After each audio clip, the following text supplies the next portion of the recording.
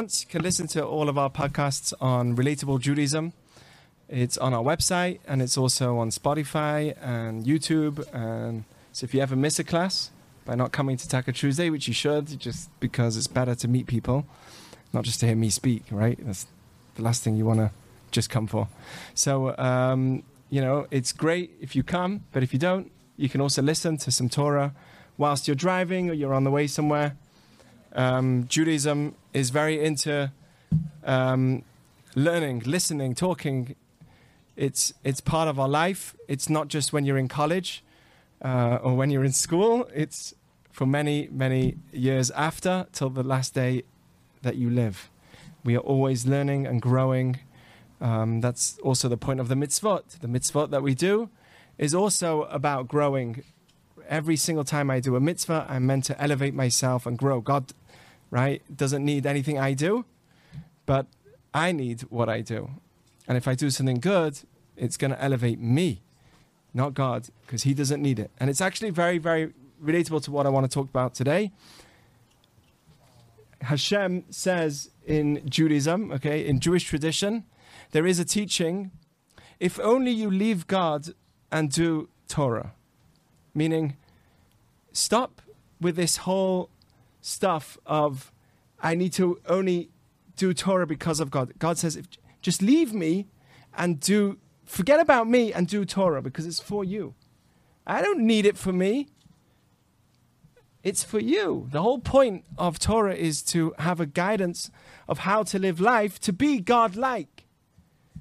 It's more important to be God-like than to be with God. How do I know that? We know that by Abraham. That was beautifully said this Shabbat by Michael. Right? We know that from Abraham. What did Abraham do? He was having a prophecy. He was meeting God. And he says, wait, God, I'm sorry. I got to go. You know why? Because there's guests over there. They're coming. And I've got to be like you, God, than be with you.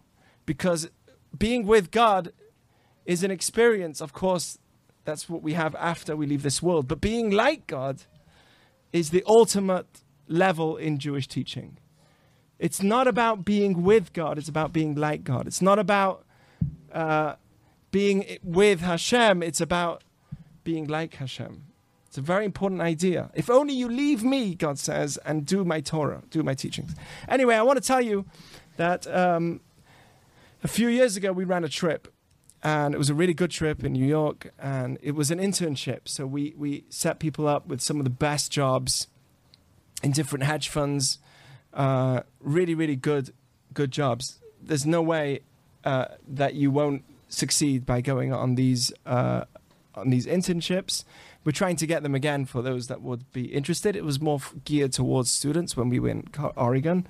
But in general, we did run this trip once in a while. And one time we actually went on the trip. Normally we just show that it's available if anyone wants to get some of the best internships, whether you're in medicine or in business or whatever, some really good internships. So we did this trip. It's really about 6 weeks, 7 weeks. And people get an amazing opportunity. And there's also Jewish growth, of course. I mean, what am I just going to give you free internships without some Jewish teaching? So there's some Jewish growth, of course. And at the end of it, one guy stood up and he says to the crowd, he says to everyone, listen, I just want to tell you something. When I told my dad that I'm joining this trip with a bunch of rabbis, the idea was given to me by some campus rabbi, and I was already skeptical because he was wearing something on his head called a kippah.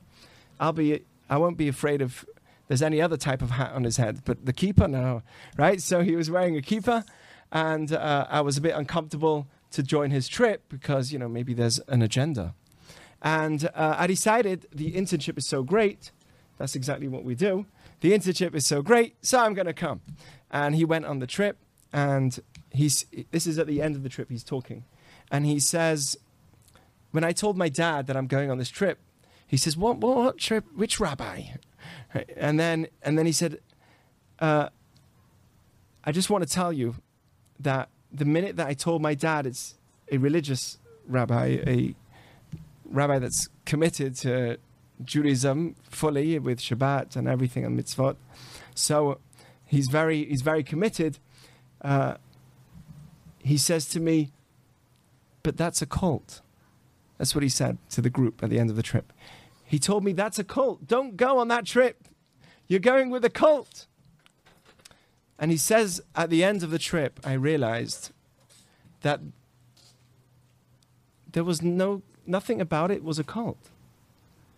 Every single thing that I learned on this trip was about why we do what we do. Nothing was about pushing me to do what we do.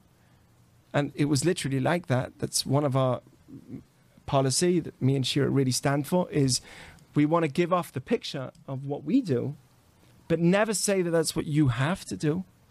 It's just an image of what we do. This is how we have a family. This is how we do Shabbat. This is how we do it without our phones and TV, and we take it very seriously. But never is it an image of, you need to do what I do, or I hope, at least I hope. It's not an image of, you're wrong and I'm right. That's not at all what we're trying to do.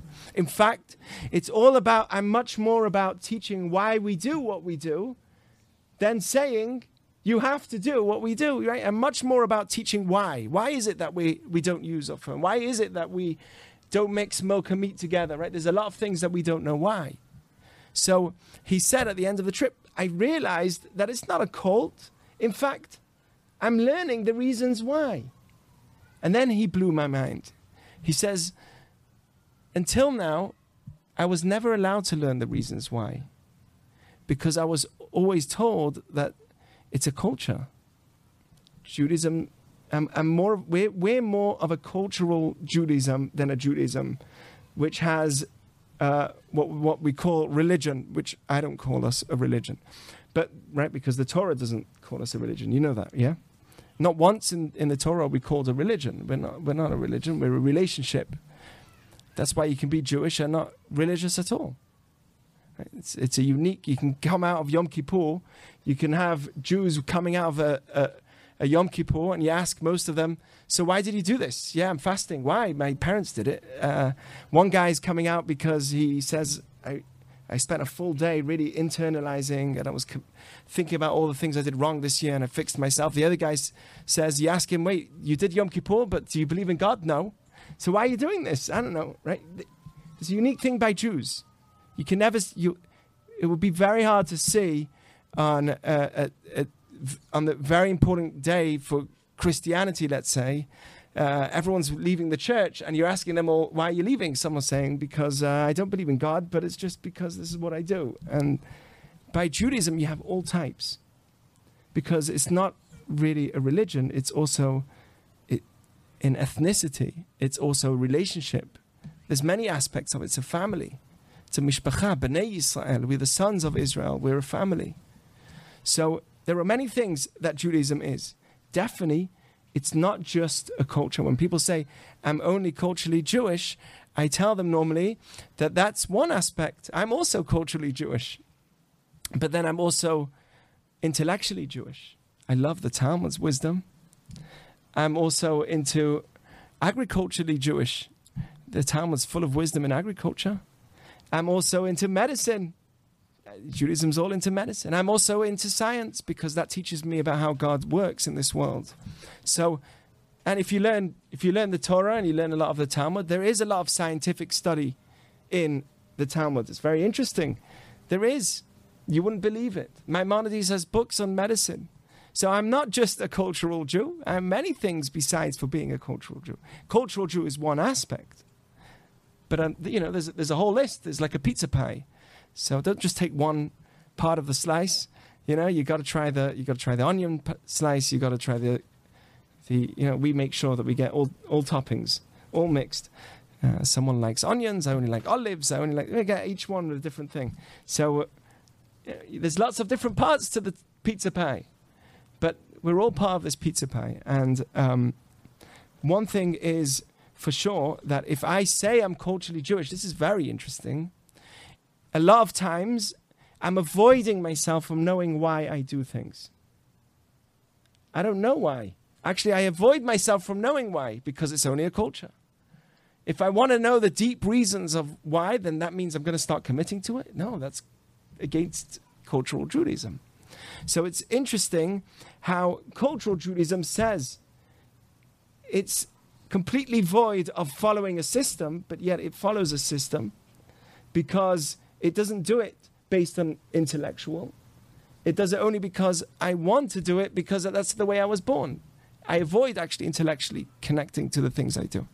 So there are times where I only understand it, then I'll do it. If I don't understand it, I won't do it. But maybe there's something I'm missing by not understanding what I'm missing. Do you get what I'm saying? Or am I talking to myself? Or, okay, you get what I'm saying? It's important to be culturally Jewish. The culture is beautiful. But let me ask you, if I tell my spouse that I'm going to be in a relationship with you, because Judaism's a relationship, on condition I feel good with you. If I feel good today, I'll talk to you. If my mood isn't so good, if I'm not in the mood of being in a relationship with you, then I won't talk to you. Is that good for a relationship? A relationship, if you build a relationship and you're committed to a relationship, you do it no matter what. Under all circumstances, my love, I am with you. From beginning to end, I am there for you. Whether you're hungry, whether I'm hungry, whether you're tired or I'm tired, I'm going to be there with you. It's unconditional. And what kind of image will I give off my children if I teach that Judaism is unconditional for me, or if I say it's only conditional to it feeling good for me? What's better? If I say that it's unconditional, if I say it's which one is my child going to actually stick to? If he sees that I'm really strong with my Judaism no matter what, or if I only do Judaism, not that I throw it, by the way, Chinuch, education, there's a book that was written 800 years ago called Sefer Chinuch, maybe a bit less, but it's called Sefer Chinuch, the Times of Maimonides. A very important book. It's called the Book of Education. What is it? One thing. It explains why we do the things that we do. It goes through every mitzvah. It's well worth studying. But you need someone to teach it because it's deep, right? Not because you're incapable of understanding, but even, even my brother, my family, it's not the language, is a language which you can't just sit down in bed and read. You need to really study it. You need a study partner to study it. But either way, it's called a book of education. Sefer HaChinuch.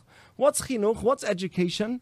That you tell your child what to do because you do it? Or you tell your child what to do? What's education?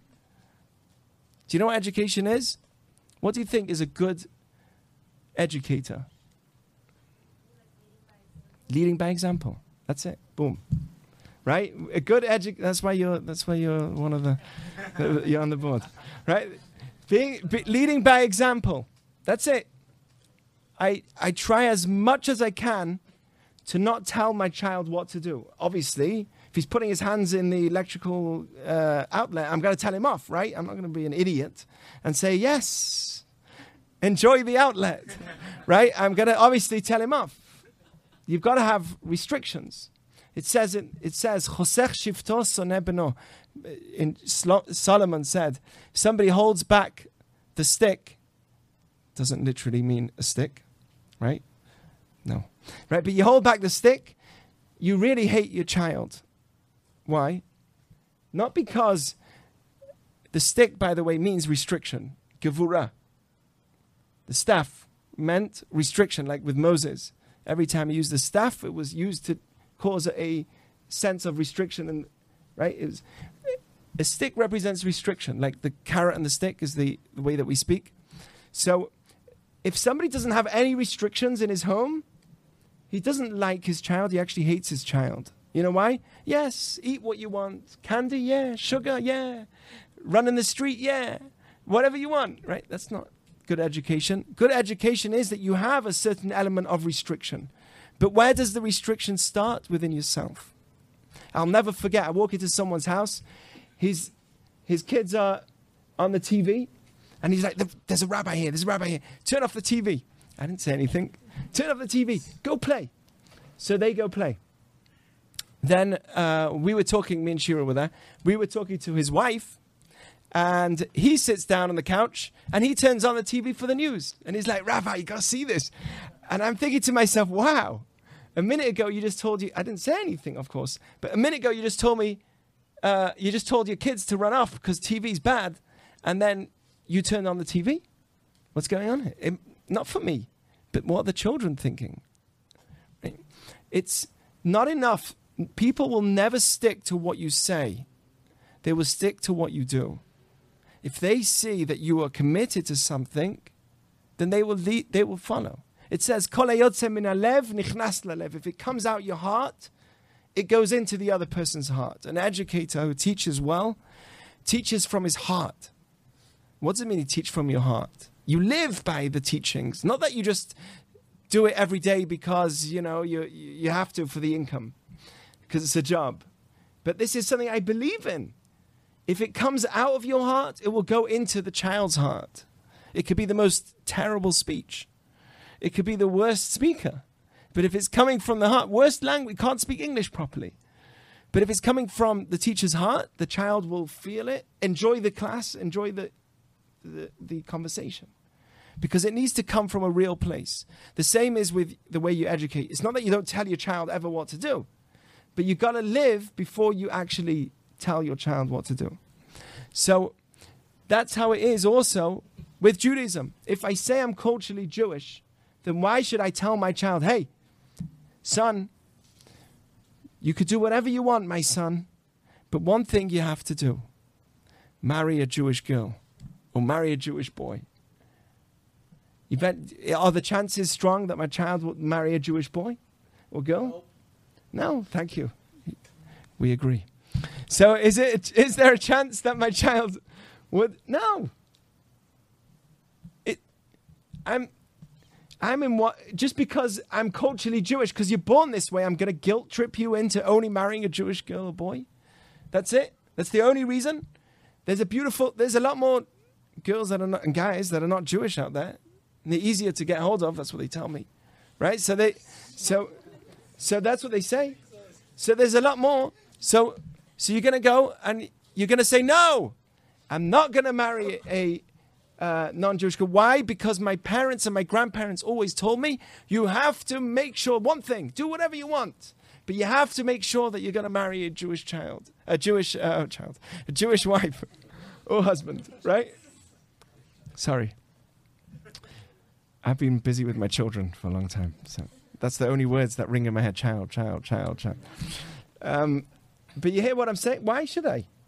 There's actually no difference between me and a non-Jewish guy or girl. I think it's racist. If I'm no different, then why are you pushing me to not? Obviously, that's wrong, right? You can tell. I don't believe that. But the truth is, if I'm not much different, then why are you telling me that we should marry into Jewish? There's no reason. Do you get what I'm saying? Why should I? Because you're guilt tripping me? 3,000 years of generations after generations, and you're going to break the train. You're going to break the chain. But that's just going to make me feel even worse. And the truth is, it's sad. But can you expect any better? If the child doesn't have anything else besides for a bit of gefilte fish, and or it's Sephardic fish, or Moroccan fish, or whatever it is, or Gandhi, and whatever food it is, right? If that's all you have is your culture, then why should I stick to my culture? Why would I? Could someone tell me why would I stick to my culture if that's all just because I'm born into it? Look, if I was dating and you would ask me, if I was dating and you'd come to me and ask me, hey, I have this girl for you. She's amazing. But the only thing is, she's heavily into the Christian faith. Her name's Christina. Would you want to go out? Would you want to go out with her? She's really special. She's very, very spiritual, very religious, way more religious than all the Jewish girls, right? You're going to do well. Would you offer such a thing for me? No. Why? How Jewish do I look? How Jewish am I? Right? I'm very committed. I do Shabbat. First thing I'll ask is, very nice, but does she even do Shabbat? Does she know what I do? Right? It's worlds apart. You will never suggest to somebody who's committed to Judaism, somebody who's not Jewish. Why? Because his values are in a different place. So the question isn't, should you marry a Jewish person or not? The question is, what values do you have or not? Or do you have strong Jewish values? Then you'll look for someone who's similar to your values. And it happens to be that the person that's going to be similar to your values is going to be a Jewish person because they also are doing similar things to you. If not, then why would I? Just guilt me into it? Now you tell me. I was never once told, never, by my parents, I hope you're going to marry a Jewish girl. Never. And none of my friends either. Do you know why? Because I grew up in a family and in a home that's very committed to Judaism. So me, it's different. There's many rabbis, by the way, that weren't. Okay, now I've just made myself completely unrelatable to everyone that's here. Forget it, right? But still, I'm just trying to point out this idea. I grew up in an environment that never, ever asked me, I hope you marry a Jewish girl. You know why I'm saying this? Because not long ago, someone's knocking on my door, crying. And he said, I'm a Kohen, I'm a priest from the priestly family. We have one son. We have generations and generations of children that are from the Kohanim. Go all the way back till Aharon. How can we break this? And he's crying with tears, please, Rabbi, do something for me. And please don't tell anybody that I came here. These are the words that he said to me. What do you think I'm going to do? Do you think I'm a policeman? I'm going to go running after him and say, hey, right? I'm going to cuff you up and tie you and say, don't marry her. He's going out with this girl. He's 30 years old. What do you think? Who do you think I am? Between me and you, what do you think I'm going to do? I could try, but what do you think I can do? I'm a policeman? I'm going to tell him not to do what he's doing? He's old enough to make his own choices. I can't change. That's what I'm saying. We never change anybody. We just give the reasons to why things are the things that we do. And then you say to you, choose for yourself whether you like them or not. But I never force anybody. No one's forcing anyone. I can't. What do you think we are? I love it how people think, oh, you're going to a rabbi's house. He's gonna force you. What's he gonna force you? What's he gonna do? What am I gonna do? Tell me. How can I force anyone? We're just gonna spread love. That's all. So, just because I'm culturally Jewish is not enough of a reason that I'm gonna stay Jewish and I'm gonna have children that are Jewish and grandchildren. And the conversation that a parent has is already a sign of where your Judaism is holding. If the conversation is, I just hope you marry someone Jewish, it would be nice, then I already know where your Judaism is holding, where your values are. It was never a conversation in my home. What is this to do with this week? And I want to continue also talking about mental health, which is something that I've been speaking about because this has been a tough year. This past year and a half has been not easy for everybody. And the last thing, or the biggest problem, isn't all the problems that we think it is. Politics, fighting. We think that's all the problem. We're hitting the wrong thing. It's like chasing after the stick. It says that the dog, which is kulolev, kelev in Hebrew, kulolev, it's all heart for its owner. Each animal has a different midah, a different personality that we can learn from. The cat is chatul because it looks after itself, right? You don't have to train it. The cat, you don't have to train. So there's an element of modesty that we learn from the cat. A dog, we learn an element of loyalty. Every animal teaches us something else. Every animal. I forgot where I am. I'm on my tantrums and I forgot where I'm going. What was I talking about? The dog, the animals, and the mental health. So mental health. Mental health is extremely, extremely important. We've spent an entire year, literally a year and a half on our own, locked up in the middle of nowhere. I don't know how anyone does it because I was going mad with my kids and with my family, and I've been busy, right? But I'm still going mad because I need this. This is what makes me happy. Sitting on a Zoom call, it's like, Right? So I'm also going mad. Everyone's gone mad. But if we think, this is what I was saying. If we think that the problem is all the problems that we're seeing, right? Everyone's saying there's a problem, we're so divided, it's this, that, it's the politics. What's the problem? What's the core of the problem? The core of the problem is our values. What values do we have? That's really, if you want to get to the bottom of it, what values do I have? If I have good values, why would I be bothered? Why will I have hatred? Why will I have problems with other people? If I have the right values, like the sense of taking responsibility, all the values that Judaism teaches me, Shabbat, tzedakah, charity, being involved with giving to something, once in a while, be involved with giving. If I elevate myself, if the whole environment elevated themselves, had more values, we wouldn't have mental health issues. But what can we do if most of our time is spent binging on things that are against mental health? Most of our time. All day. Most 24 hours, 23 hours of the day, right?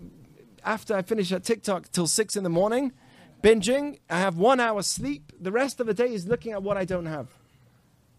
What I don't have. How much food I still need. Everything. It's what food is better to make. There's a great ad on Facebook about these 1-minute videos of how to make a better meal. Right? And a better this, and a better... Always. There's always something that I don't have. And something else that I need. And if that's all my life, and then when I do speak, I speak Lashon Hara, gossip. And when I eat, I don't eat healthy food, and I don't eat kosher. Right? Which has an impact on me. And most of my day isn't positive. Then how can I even start thinking about mental health? You hear what I'm saying? Do you have a question? You want to say something? You good? Okay. See, that's a... You don't mind. This guy, he does yoga. He's healthy. See, that's good. So, I said you don't mind before I asked you. You don't mind. Okay. All right. He did it once for Ishlet. We should do another yoga. We should do it. So, thank you. So, where was I? So, health, mental health. I want to tie it into this week, Torah portion. Okay? In this week, in Judaism, it's hot too. Okay, back on. We're back on the game. It's recording. It says recording. That's good. Okay. So, we're back on the game. You guys need a drink, some more food, please. If there's any left, please feel at home. If there's any left. Where was I? So, here. Very important thing. This week we learn about a chok. Okay? You could say that? Yeah, good. Very Israeli. Chok. A chok is a statute. Something that doesn't change. In Judaism, we have 2 types of mitzvot. They are called either mishpatim or chok. A mishpat is something that we understand. It makes sense. It's logical. At least we think we understand it. Right? Like giving charity. It's a logical thing. When you elevate somebody else, you're also elevating yourself. It's important to care. It's a logical mitzvah. Anyone else think of a logical mitzvah? What one? Don't murder, right? Lo tirtzach is don't murder. You know why there's a difference? Because there's times that you can kill if someone's coming to kill you, right? If someone's coming to kill you, you're allowed to, according to Jewish law, kill him first. How? I don't know. So, but that's your decision. But if someone's coming to kill you, don't be foolish and say, kill me. And you should jump up and kill him first, okay? Yes, by the way, that's what happened even during Germany. There were many Jews that jumped up and fought. It was very systematic. They did it in a way which didn't allow us to... It wasn't like the Jews just said, we'll let them do whatever they want. They fooled us into a very terrible system. But that's another discussion. There are some things which are logical. Don't murder. Don't steal. Right? There are many, many mitzvot that we have which are logical. There are mitzvot that are not logical. Like Yes. You can't... you might say some of it's logical, right? There's a mitzvah of tzar balei chayim, not causing pain to the animal. But there is a law, if you want to take the egg of the bird, you have to do shiluach hakan, sending the bird away. That's what you meant, right? You have to do what we call shiluach hakan, where you send the bird away, and then, only then, can you take the egg. Okay, that also somewhat makes sense, but still, you can't take the egg of the bird in front of the bird. Shoot it away. You might say that's logical, but it's actually beyond logic. Right? Anything else which makes no sense at all? Putting on tefillin. Wrapping leather around your arm. Why black? Why leather? Why on the arm? Why on the head? What's written in it? Yeah. It is. It said, we say it in Shema. Every day we say in Shema, Ukshatam leot al yadecha vayulu tatafot benenecha. You should tie them on your arm and put them in between your eyes. The how to do it, exactly what we do, is not written in the Torah, but it's written. It's a mitzvah in the Torah. Milk and meat, cloth and linen. Milk and meat makes no sense, zero at all. Why? Okay, good. Okay, so milk and meat makes zero sense, right, at all. Because, okay, kosher, non-kosher, fine. That could be that it makes sense. But milk and meat, those are both kosher products. You've got milk, which is kosher. Meat, which is kosher. And the Torah says, don't even cook it together. That doesn't make sense. There are many things that we do that don't make sense. There's one that really doesn't make sense more than anything else. And it's called the red heifer. Have you heard of the red heifer? Apparently there's a South Park or something on it. The reason why I know that is because once I was talking about this and all of a sudden everyone was dancing and laughing and laughing. I'm like, why are you laughing? What's so funny? And then they knew all about the red heifer. I'm like, what? So they told me, yeah, it's a South Park. No, I've never watched it. But I've heard about it. The next package, is it? The red heifer is one of the most interesting Jewish laws that we have. And actually, if you learn about it, it makes a lot of sense. The reason why we do it is tremendous. I could explain to you how it works, but it's tremendous. There's many, many reasons behind it. Yet, even though there are many reasons that were written about it, one of the mitzvot that we have called the red heifer, the red cow that we have to look for, even though it can be explained, Shlomo HaMelech, Solomon said, Amarti achakmena, I said I will try and understand it, but it's beyond me. No Jew is able to fully understand the idea of the red heifer. Should I tell you about the red heifer? Okay, so the red heifer is called the para aduma in Hebrew, the red cow. And there was a law in Judaism back in the day, not today, because we don't have a temple. But whenever someone was in touch with the dead, they would come impure. Whenever someone was in touch with the dead, they come impure. And they had to go to a mikveh and also be sprinkled by the ashes of the red heifer. Right? Are you still into Judaism now? And they had to be sprinkled with the ashes of the red heifer. This was during the times of the temple. Now, the red heifer was a very special, unique animal. It was a red cow that had to never have, even if it has two hairs, which is not red, not kosher. It has to be completely, purely red. From beginning, not one hair, which is not red. Okay, and the second rule is, it has to be that it never worked. Never ever worked or carried a yoke. Lo ala alea ol. It never carried anything. Can you imagine? Once in a blue moon, right? Once in a blue moon, it's a good beer. It's a really good beer, right? But once in a blue moon, there is a red cow. Maybe it's once in a red cow. What? Once in a gold star. A gold star. What? Once in a gold star, there was a red cow. Once in many years. It was very hard to find.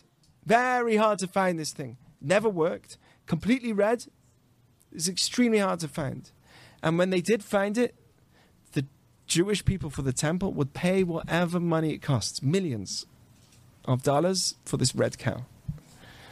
There's actually a story in the Talmud of a non-Jew called Dama ben Natina. Eitan, you remember the story? I told you the story, but I'll say it again.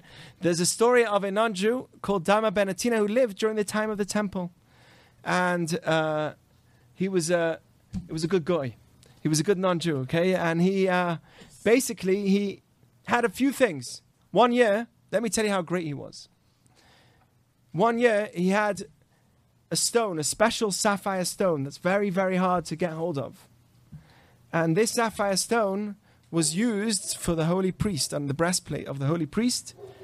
He had to have special 12 different stones. These stones would shine up and it would speak to the Jewish people. That's how they would communicate with God. It was an amazing thing. There was many miracles that happened in the temple. Not just with one person, right? Not just a miracle with one person. Jews had over 1 million prophets. Not just one prophet. We had, throughout our history, many, many stories like this. So the stone, the sapphire stone, they heard that's in I think it's the north of Israel, far out. There was a guy called Dama ben Natina, his father's a farmer, and they found a special stone, exactly the sapphire stone. So they came, the rabbis traveled. In those days, it's not easy to get to the north. They traveled all the way, and they managed to knock on his door. They said, please, can we have the stone? We need to buy it off you. He says to them, listen, I know that you'll take whatever money you want for it, but I don't know what to do. The stone is under my father's pillow and he's asleep right now. I can't give it to you. So the rabbis said, are you sure? Millions of dollars. My father's asleep. I'm never going to wake him up. I respect my dad. The rabbis left. They didn't buy the stone from him. And they got another stone from somewhere else. The next year, the Talmud says, God blessed this Dama ben Natina with a red heifer. The year before, because of his kibud av, because of the honor that he had for his parents, that he wouldn't wake his father up his father would have woken up and told him, hey, what are you doing? I would have sold this stone. No, I don't want to cause my father any pain. The next year, God gave him a red heifer. They hear that he's got a red heifer. They come back to him the next year and they said to him, you have the red heifer? Oh, you're going to get not just millions, billions. We've been waiting for years for this red heifer. You have a red heifer? He says, yes, I do.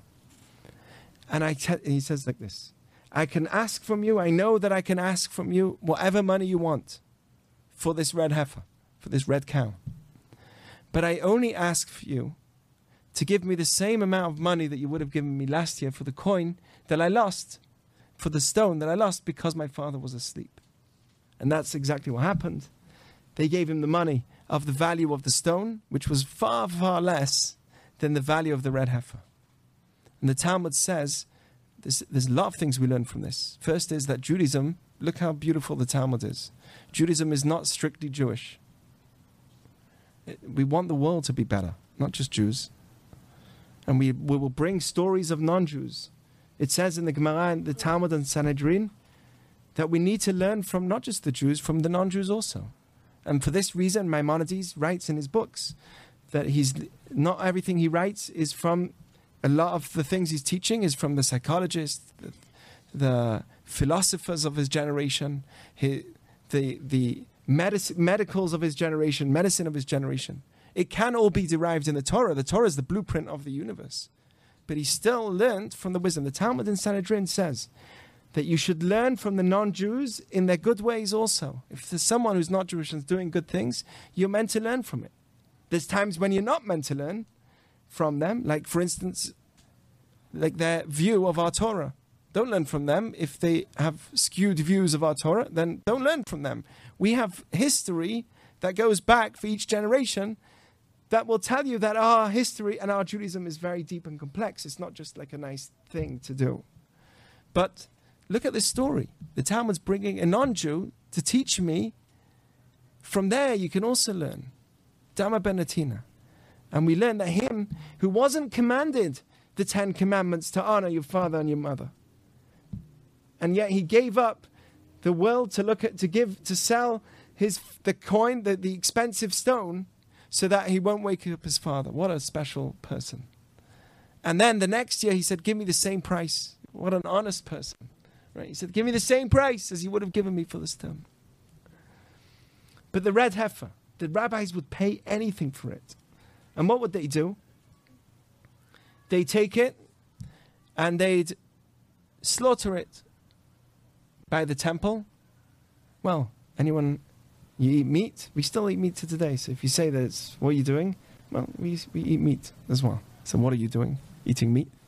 Right? For the people that have questions about how we can slaughter animals, that's another discussion why Judaism is not vegan. Adam, at the beginning of creation, we were all vegans, actually. Only after the sin were we allowed to eat meat.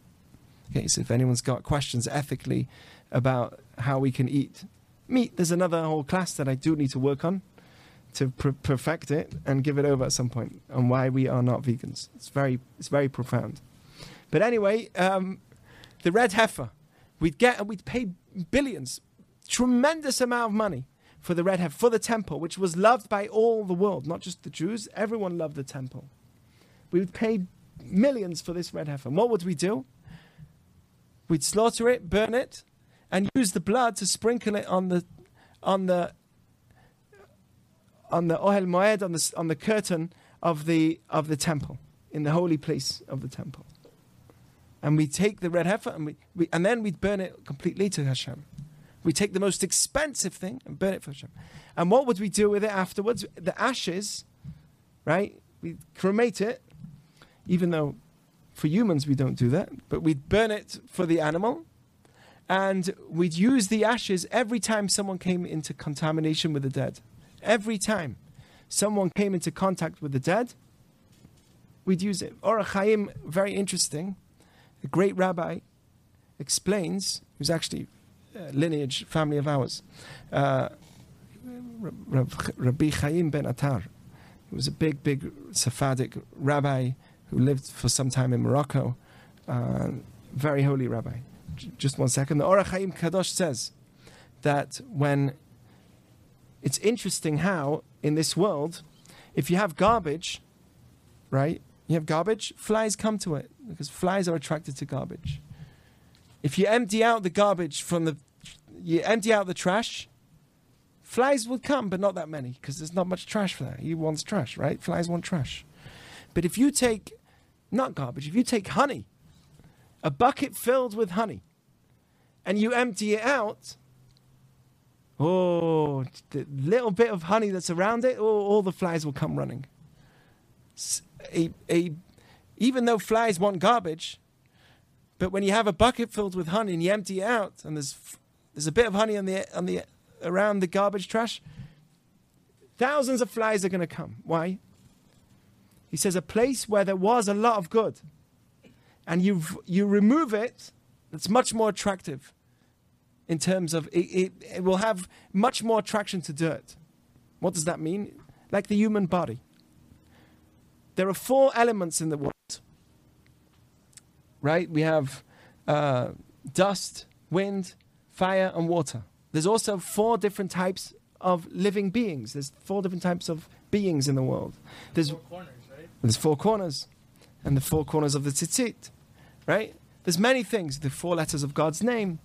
So there are 4, what was I saying? The 4 types. There's a table, right? There's a stone, domem it's called. Things that don't move, they don't change, they're still objects. That's one. Then there's tzomeach, things that flower from the ground. You put a seed in the ground, it comes a tree, right? That's different than humans and animals, right? It's a flower. It needs the earth in order to live and grow. It needs the sun, it needs the earth. It's different than a stone. True? A stone never changes. It stays the way it was always. It does eventually erode. And according to Jewish teaching, even in a stone, there's tremendous energy. Today, we understand that because whenever you look at everything, there's energy behind everything. Atoms and electrons and neutrons, there's energy behind everything. But Judaism always says that even a domem, a still object, like a stone, has tremendous power force behind, life force behind it. you might not see it. But Albert Einstein saw it and blew up the whole, can blow up half the world because of it. So even still objects have life force in it. But a tree has much more life force in it. It keeps growing. It's true. Then you have something called a behemah. A behemah is an animal. An animal is much more life force. It doesn't rely on the earth. It has its own life force. Interesting. It uses the earth to live and get its energy, but it's its own life force. It has much more of a mind on its own, right? It's more aware. Even though trees are also aware. It's hidden, but trees are also aware. The Talmud says, first of all, the reason why we have 20% oxygen always, sometimes the forest gets cut down. Oh, how do we remain with the same amount of oxygen? Trees give off oxygen because they speak to each other. You know that. When one tree, this is a scientific fact, when one tree is cut down, the trees nearby will release more oxygen to fulfill the void of the tree if the trees are fasting. We're not allowed to just cut down trees according to Judaism, especially fruit trees that are going to give us more seeds and more fruits afterwards. But for no reason to cut trees down. If it's bothering us and it's avoiding us from living, then you can. And always it's nice to put a tree somewhere else, but we're not allowed to. It says that when you cut down a tree, its voice can be heard from one side of the world to the other. We don't hear it. Just like we don't hear radio waves that are passing, right? There's no wire from here to, I'm very happy with my new microphone. There's no wire from here to the thing, but the sound is passing, right? There's a lot that happens in the world that we don't see. There's radio waves that we don't see. There's a lot that we don't see. So, where was I? The animal, right? The animal is the third thing because it's more than a flower or a tree. And then finally you have a human being. Why is he different? Because he's called a ruach memalala. He's a speaking animal. Even though animals do communicate with each other, their form of communication, according to Jewish teaching, is mostly of instinct. Whilst with humans, we can write poems, we can sing songs. It's amazing. We can put words together and ideas together, take ourselves from Earth to moon. Right? Humans could take themselves to the moon. It's incredible. Take ourselves out of this planet, question who brought us in this planet, question what's beyond us. No one does that besides for humans. Right? Where did I come from? Why was it that when I was created, I was one of millions of seeds, and then I was the one that made it? And who was behind? What's behind the whole thing? And I was a zygote, and look where I am now, and where I'm going. Right? If you think about the big picture, humans do that. So we are called a medaber, another high level of what we call a spiritual force behind the physical force. So there's four, and they're related to the four elements. But there are four types of beings in this world. And one of them is a human being. The human being is called a medaber, speaker, because we have the power to communicate as well as just living in this world. We have the power to question our existence. We don't just be. We even question our existence, where we come from. It's unique. So, when a person dies, it's very interesting. When a stone is cut off from, I'll ask you, when a stone is cut off from a huge rock, from its source, it was originally on a mountain. You cut off a stone from a massive rock on a mountain. Does the stone die? No. It just takes its energy with it. It takes the energy with it. It will erode maybe a bit quicker, but it's a stone. The stone will live the same way if you cut it from its source than the way it was. True? The next is an animal. The next is a flower. You take a flower and you cut it off, will it live? No. Will it start rotting? Yes. Now, there are some things that flower that can last for years, like wood. Wood comes from a tree. And when you cut it off, it still remains in the form of a domem, but it won't last as long as stone. Stone will last much longer than wood. Even if it's good, solid wood, stone will last longer. So, you see that something that flowers, that has more of a life force in it, the minute you take it away from its life force, the void is greater and then it rots quicker. Interesting. What about a corpse of an animal? Have you ever smelt a corpse of a dead animal after a week or two? Terrible. You've never? Yeah. Well, even when we see it driving on the street and you see like a little squirrel dead or something, I saw that today, it's on my mind. It's still on my mind, right? But it's like, ugh. A human body is even more. Because it's on a higher level spiritually, when it dies, you should know, or maybe you shouldn't know, but the human body is absolutely terrible. The smell is terrible. July 4th is coming. The smell is absolutely terrible because the void of life of a human being is much more. You see? Now, we are very connected to life. And we are very connected to our family and our relatives. And when someone passes away, we could start, if they wouldn't rot and they wouldn't smell bad, we wouldn't put them in the ground. This is my family. So I'd stick to them. I'd be close to them. I'll never let them go. And God wants us to be in this world, to live in this world. The minute that there's a spiritual force removed from it, the physical has no use. It's got a tremendous void and it rots even more. This is what we're taught in spiritual teaching. And for this reason, when we connect to the dead, right, we need to be reminded that that's where we're all going. That's where we're all going. And when we take the red heifer, which we pay millions of dollars for, what do we do with it at the end? We use the blood for the prayer. But the body comes ashes and it goes back to the dust. And what does that tell me?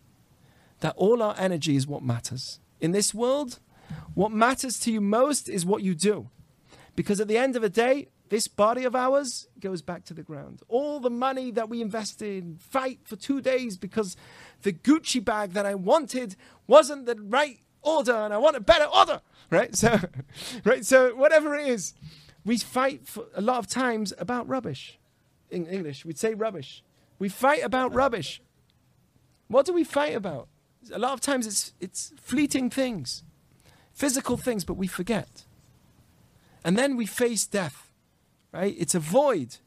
And when there's a void of the spiritual, we realize, wait a second, the physical is even more empty than it was because it's lacking that spirituality in it.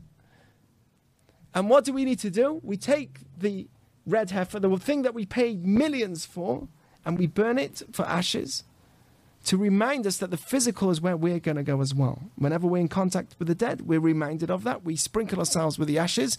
We'd go to the mikveh, which is like a rebirth, like the way that the world was originally. It's a form of rebirth.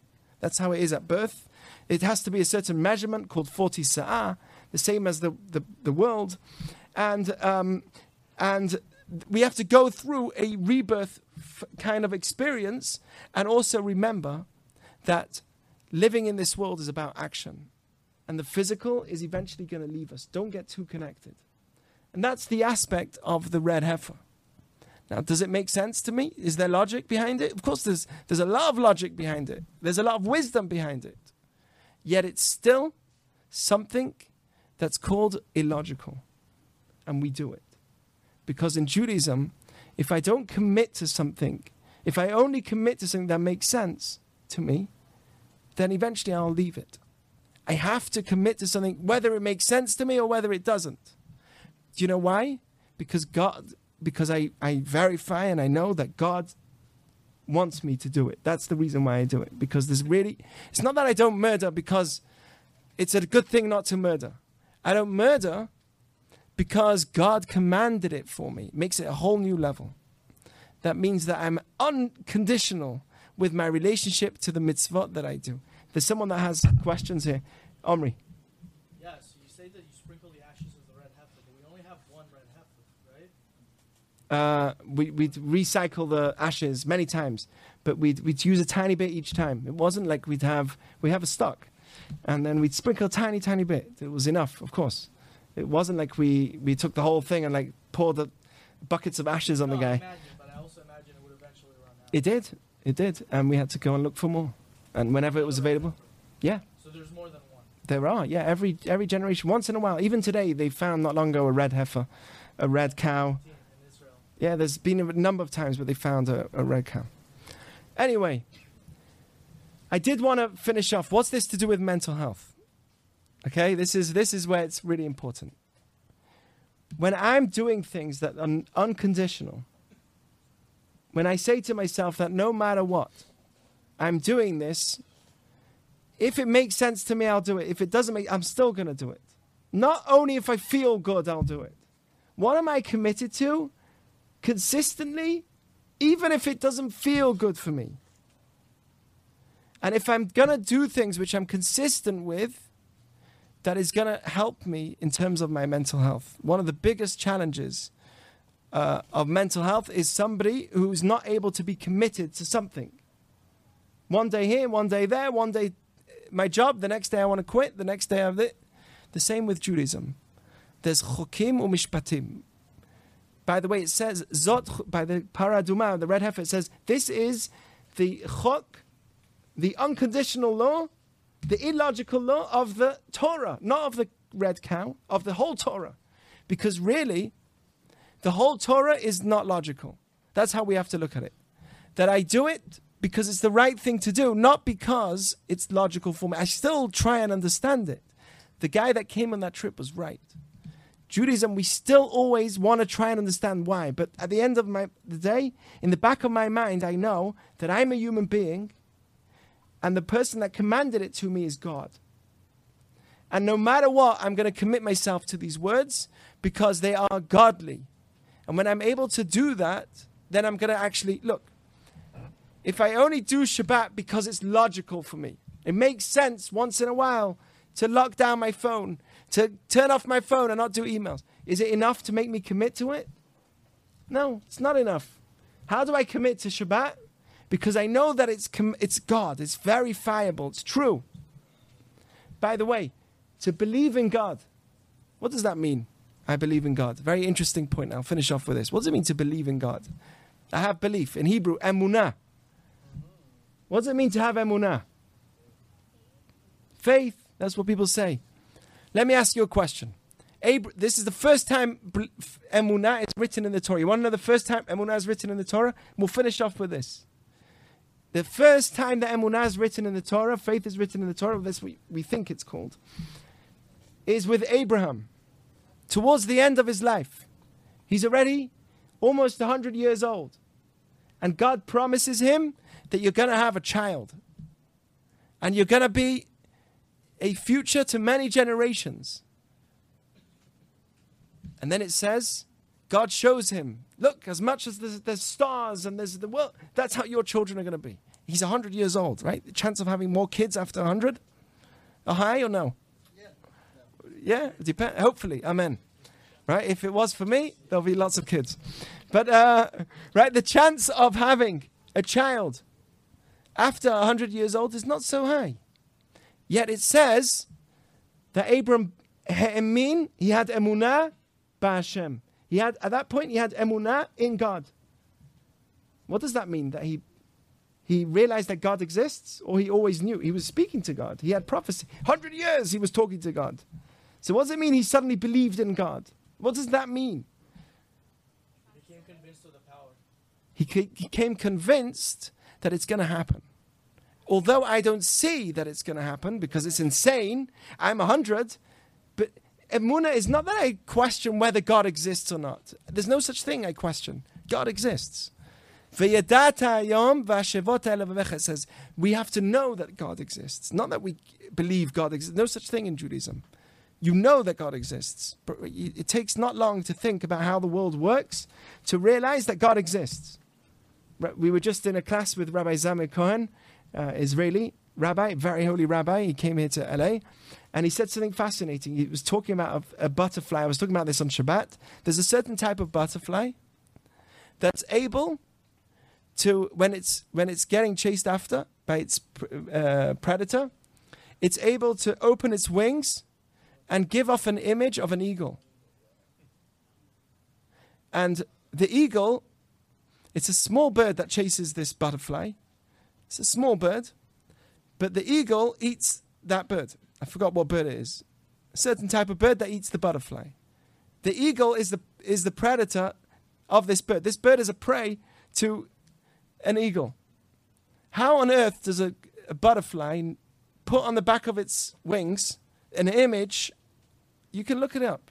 How on earth does a butterfly put on the back of its wings an image of an eagle that knows the bird that normally chases after him and knows that the predator of that bird is an eagle? There's 2 stages ahead. That's insane. Insane. A caterpillar, comes a butterfly, creates an image of an eagle when it flaps its wings. As soon as the bird comes to get it, it knows the image of the predator of the bird. That's something special. We've not even begun. Think about the heart, the blood, the DNA, everything that's happening in this world. So according to Judaism, it's not you question whether God, you know that God exists. But are you faithful to the teachings that this is going to work out? That's the idea. It's faithfulness, not that I believe whether God exists or not. It's faithfulness. I know that things are not working out for me, but I know that in the long run, it's going to be fine. That's called emunah. I don't see the entire picture because I'm only living in this amount of time. I'm not God. If I was God, then I would see the entire picture. I only see part of the image. But emunah means I believe that this is the right thing for me. I'm going to continue living positively because I really understand that Judaism teaches me that God only wants the good for me, and I'm faithful to that teaching. Whether God exists, I know. That's chok. That's what it means to have a mitzvah, to take mitzvot, that I do it because God commanded it, not because it's logical for me. Oh, there's logic? Of course, God commanded it. And by the way, it says, and I'll finish with this, at the end of Deuteronomy, it says, keep ushmaltem va'asitem, guard them and do them. Do the logical and the illogical, do both. Why? When the non-Jews come to you and they say, what is this religion, Judaism? They'll say, they are such wise people, 25% of Nobel Prizes. Such a small number of people. 14 million Jews, and yet they made 25% of Nobel Prizes. It's a laughingstock at the world.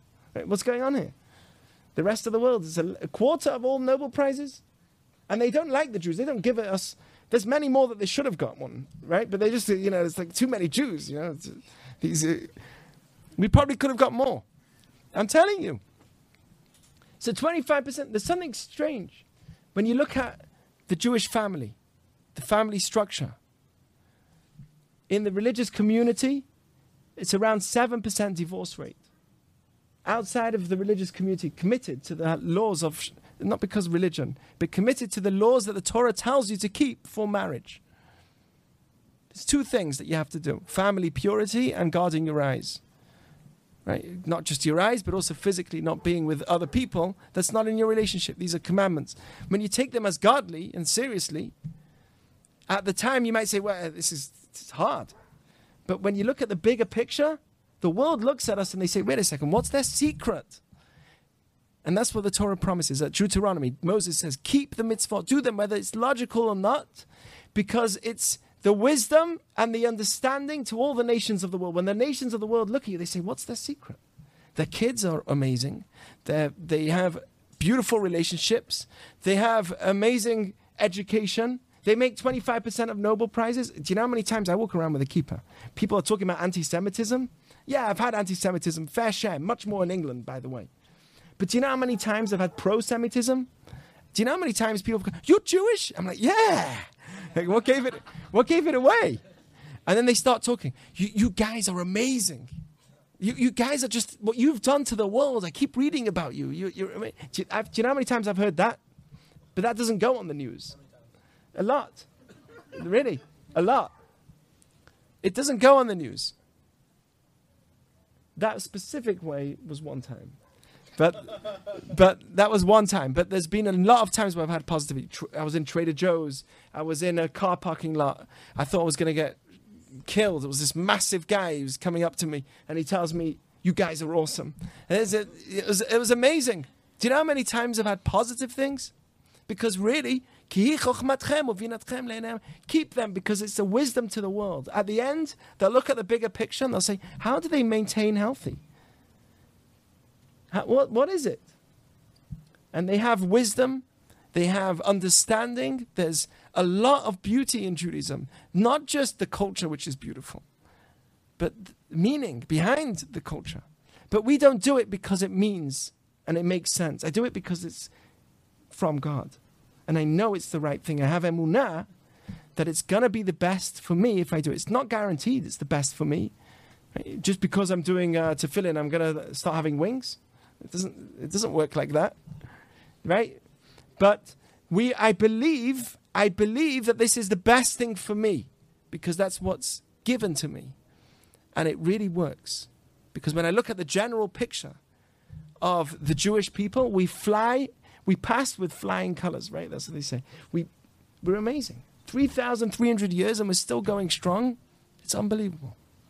So my blessing to everyone here is that we should always be proud, committed, under all circumstances to our Judaism, and know that we may not see straight away the results of a commitment, of Shabbat, of the mitzvot, but in the long run, it will have an effect on you, whether it's mentally, socially, physically, and in many other areas as well. As long as you don't eat too much matzah balls and gefilte fish and some babka, because those things are not always so healthy. But anyway, that's another discussion. Physical health is another discussion. But anyway, that's the talk for the night, and I hope you guys enjoyed. Thank you, I appreciate it. I have another mic here. If anyone wants to ask questions for the podcast here, if anyone has questions, Omri, please take it. Grab the mic. Give it to him. We need it for the podcast. Go for it. It's not a podcast-related question. Yes, please. When is the next Wine Wednesday? Okay, I'll put that on the podcast. The next one. Can I say an answer? I actually took a poll on Instagram, and sad to say that most people said Tuesday. No one. No, once a month. You could do I both. wanted to know what people think about the rotation of Taco Tuesdays, Wine Wednesdays, and most people We have tequila today. hit It's harder. the Tuesdays. I wasn't included in this poll, so it's not fair. I mean, it was on my story. I don't go... Whatever. Well, I'll do another one. No.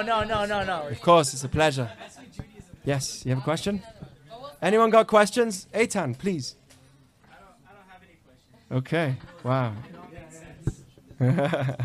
Yes. great. So why is it that we can cremate the red cow, but we can't cremate like actual people when they die? So, I always say when it comes to cremation that leave the spiritual to the spiritual. Like people say, leave the science to the scientists. Leave the spiritual to the spiritual, meaning we have very clearly what happens to the body after it passes away. And the best way for a human being, for his body after he passes on, the best thing that he can do for the body is to be put in the ground and slowly integrate with the earth, because that's where we came from. We came from the earth, and that's where we need to return to for the earth. Now, an animal doesn't feel the soul doesn't feel the pain of its body after it passes away. Okay? An animal, once it passes away, it has a soul, a certain element of nefesh, but it doesn't feel the pain when it passes of its body. A human being, however, does, and therefore we're taught that the best place for the neshama to move on, for the soul to move on, so that it can continue, is to be buried. Now, people have asked me, what about the people that were burnt in the Holocaust? Cremation is against Jewish law. Judaism is against cremation. What about the bodies that were burnt in the Holocaust? It's not their fault. That wasn't their choice. So, of course, that wasn't their choice. Then it wasn't their choice. But in general, that's the law. Okay? I hope I helped. Anything else? Questions? Ideas? It can be unrelated. Cultural, religious. I guess we'll call it a night. Thank you. Thank you. Thank you.